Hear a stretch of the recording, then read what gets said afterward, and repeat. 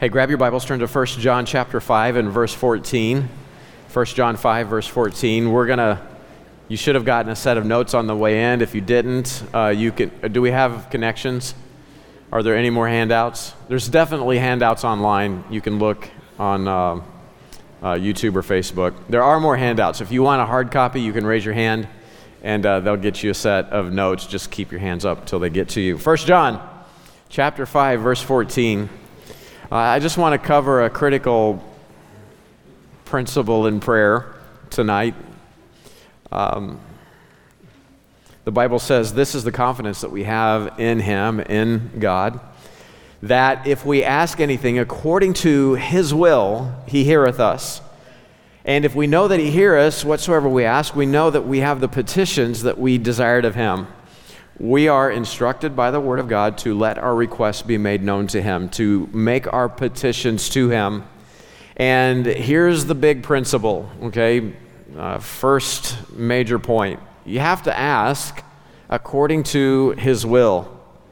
Well, where do we get the will of God? Where do we get the mind of God? Where do we get what God wants over? Well, we get that from the Bible, right? It has to be prayer according to His Word.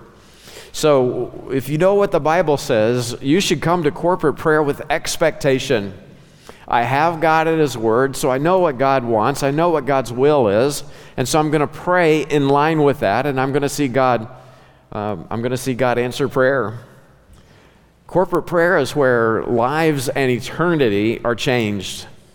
Now, if we believe that, we'll be excited to do that, right? Come together and lift up our requests to God. Why do people come to Christ? Why do people move forward as disciples? Why does ministry multiply? Well, because God's people prayed. We ask, and then we receive. That's, it's like if you take a Calvinistic view of prayer, well, God's God, and He's just going to do what He's going to do. It's going to be embarrassing for a lot of people. It's going to be embarrassing for a lot of us to get to heaven and find out all of the stock of answered prayer that was laid up. It was just ready to be delivered, but we were too lazy, we were too faithless, we were too unwilling to just be polite and ask for it. Your kid's thirsty? What's wrong? I'm thirsty. Oh, okay. Have you ever done that, Mom, Dad? Like, what kind of a monster wouldn't? It's polite. Ask. Say, I want a drink of Wawa. Wawa, good enough. Here you go. Let your requests be made known.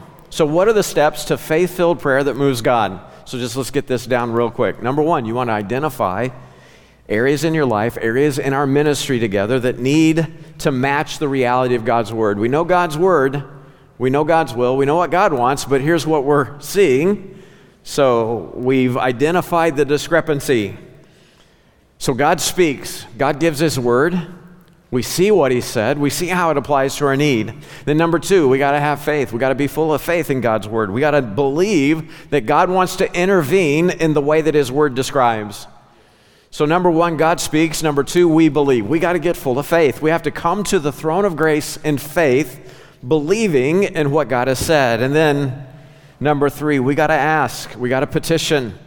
We have to let our requests be made known for God to help, for God to take His Word and make it reality in our life. And when we come, James chapter 1 is very clear. When we come to God, we can't come half-stepping. When we pray, it's nothing doubting. So we're praying for the reality of God's Word over our life. So we see what God has said. We see where we're at. We believe that God wants to answer prayer according to His Word. So we ask in faith, and then God answers. So we see it, we call for it, God delivers it, and then our faith is supposed to grow. And then we ask for more. We ask for more of God's Word. We ask for more of God's work over our lives. This principle is how everything works. It's the reason we're standing on terra firma. In Hebrews chapter 11, God said, the earth is amen. That's just how it works. God's Word, right, is sent forth. Reality catches up, and our faith grows. Hebrews 11 verse 1 says, now faith is the substance of things hoped for, the evidence of things not seen. For by it the elders obtained a good report. You want a good report at the judgment seat? We got to get full of faith in what God has said, don't we? Through faith, we understand that the worlds were framed by the word of God, so that the things which are seen were not made of things which do appear. We are standing on planet Earth, which is made of words. Hello, somebody. That's how powerful the word of God is. We are standing on terra firma because God's word issued forth, reality caught up, and we get to enjoy it. So through faith, Hebrews 11 says, verse 2, the elders please God. Well, that's how you're going to please God too. You see the word of God that holds physical reality in place, that same word should be at work in our life, in our ministry. How can we ever be satisfied when we see so many more lives in our city, so many more lives in our nation and around the world that need the gospel? They need to come under the convicting power of the gospel of Jesus Christ. We need God to make his word reality in our ministry. Okay, so there's the principle, asking according to God's word, according to his will. So let's look at some examples. We just saw the example of planet Earth. But praying in faith, how does that work? Well, let's look at the example of the promise of the Spirit. The word of God spoke in Luke chapter 24, verse 49. He said, I send the promise of my Father upon you, but tarry ye in the city of Jerusalem until you be endued with power from on high. You don't have that power yet. You're going to hang out in Jerusalem until you're endued with power. So, okay, what do? Well, we go to Jerusalem, right? We hang out in Jerusalem and we wait. The disciples wait. Well, what do we do until the Holy Spirit comes? God's going to do. No, they got to asking. Okay, when you look at Acts chapter 1 and Acts chapter 2, they're gathered in one accord. They're gathered in prayer. They're praying. Right? The promise becomes the focus of their prayer in Acts 1 and 2. And then we see the result, we see the answer in verses 2 and 4 of Acts chapter 2. Suddenly, there came the answer to the promise of God and the response to their prayers. There came a sound from heaven as of a rushing mighty wind, and it filled all the house where they were sitting, and they were endued with power from on high. And then immediately they did exactly what Jesus said they would do in Acts chapter 1 and verse 8. They began to be witnesses unto him. They immediately began laying down their life a witness of the Lord Jesus Christ in Acts chapter 2. God made his word reality in the lives of his people. We could talk about Peter walking on the water. He's in the middle of a hard situation. Might drown. Lord shows up. Everybody freaks out. Lord says, stop freaking out, it's me. Well, if it's really you, bid me to come out on the water, because that's logical. But Jesus said, come walk on the water with me. I mean, he's got the word of God now. He's got God at his word. Come on, let's go for a walk. The word of God was clear. He didn't say to Peter, hey, get out of the boat and drown. There's none of that. No, we're going to go for a walk. Well, okay, so the word's clear. Peter gets out of the boat. Why? Well, because with God, the impossible is possible. Without faith, we can't please God. It's by faith that the elders had this good report. So Peter's getting with the program. You know what our problem is? Matthew chapter 14. Lord, if it be thou me, bid me to come unto thee on the water. And he said, drown, sucker. No, come, right? It's a promise, come. Well, okay, so now is the word going to be reality over his life? Well, he's got to step out in faith. He does. Comes down out of the ship. He walked on the water to go to Jesus, but when he saw his circumstances, he got the word of the Lord, but his circumstances were talking to him. He saw the wind boisterous. He was afraid, and beginning to sink, he cried. At least he remembers prayer. Lord, save me. And of course, immediately Jesus stretched forth his hand and caught him and said unto him, O thou of little faith, wherefore didst thou doubt? I didn't tell you, get out and walk for 10 feet and then die with water in your life. Like, why did you doubt? Trust me for the reality of my word over your lives. And so we have to learn this.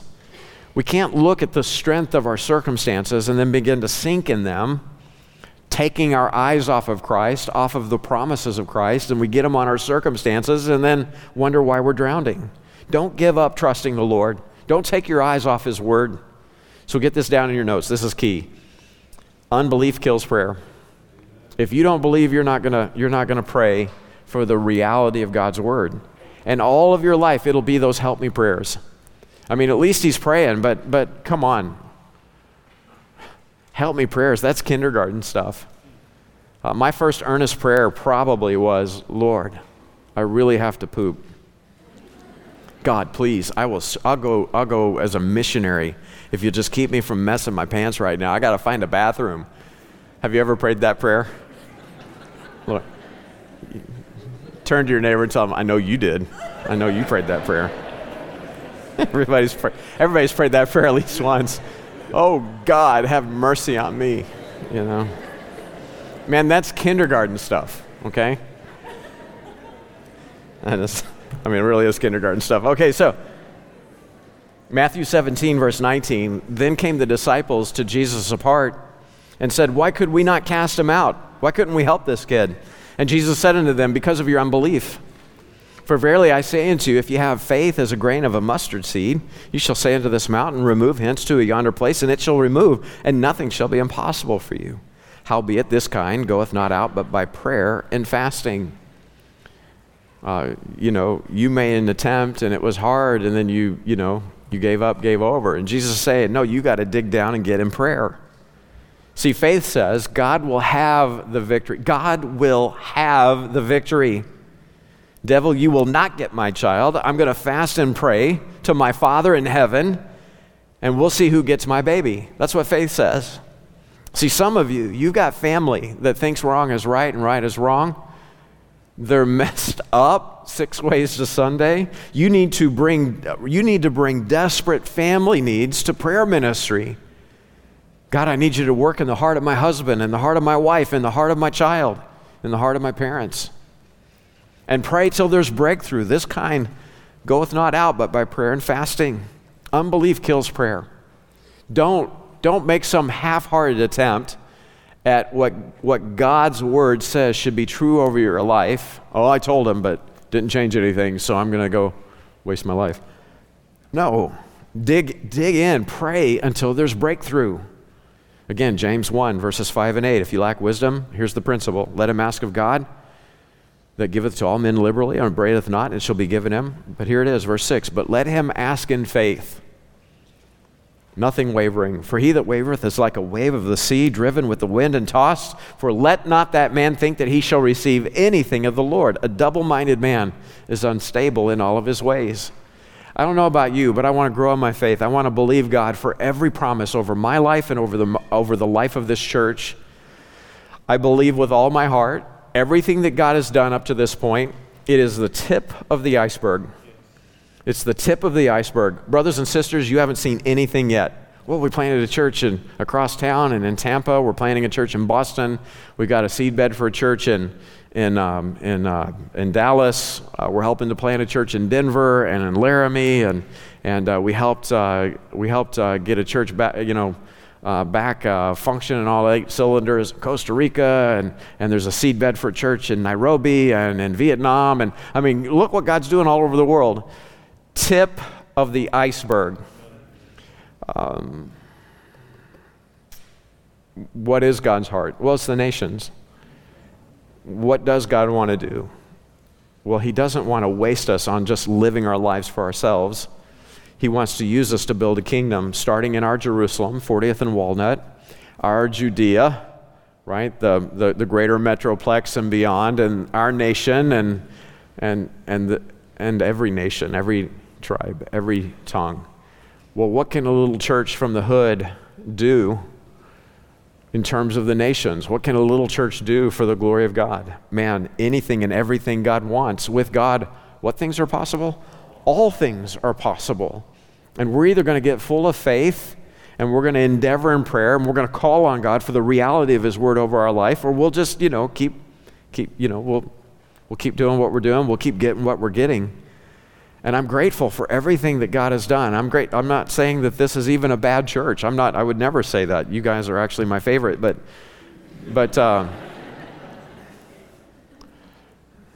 tip of the iceberg. Or it's the iceberg that will sink the Titanic. It's already too big. That's what I'm saying. We got people joining the church, and I haven't had a chance to meet yet. And if we're training ministry leaders and we're training members to do the work of the ministry, and typically it's about this stage as the church grows and develops, where all of a sudden all the ministers get the bit in their mouth, and there's 100 different visions and 100 different directions and 100 different fights, and that iceberg just sinks the ship. We need to probably go through the ministry principles again. We protect unity. Just ask somebody if you don't know what I'm talking about. He that cometh to God must believe. I don't want to miss anything that God has for us. You can look at the example of Abraham. He struggled to believe God's promises over his life. It's going to be through your child, Abraham, and through famine and Abimelech's and Egypt and seasons of unbelief, setbacks as a result. But better late than never. Finally, Abraham gets full of faith, and that belief results in a good time and a baby. Romans chapter 4, verse 16 tells us that it's of faith, and gives us the example of Father Abraham, who, verse 18, against hope believed in hope, that he might become the father of many nations, according to that which was spoken, so shall thy seed be. And being not weak in faith, he bought chocolate and flowers. He considered not his own body now dead. He drank ginseng tea or whatever he had to do. He was about 100 years old, neither yet the deadness of Sarah's womb.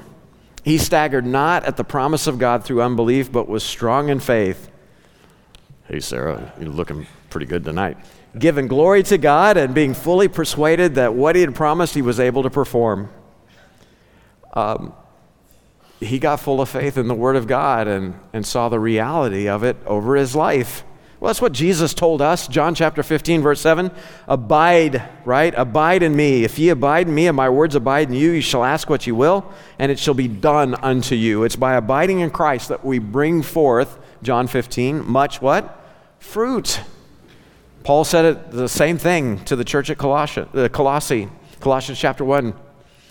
He says, here's how we pray. That you would be filled with the knowledge of his will. You need to know the Word of God so you can trust him for the reality of it in your life. You need to abide in Christ. You need to abide in this book. You need to abide in the Word of God so that the fruit of it will be manifest in your life.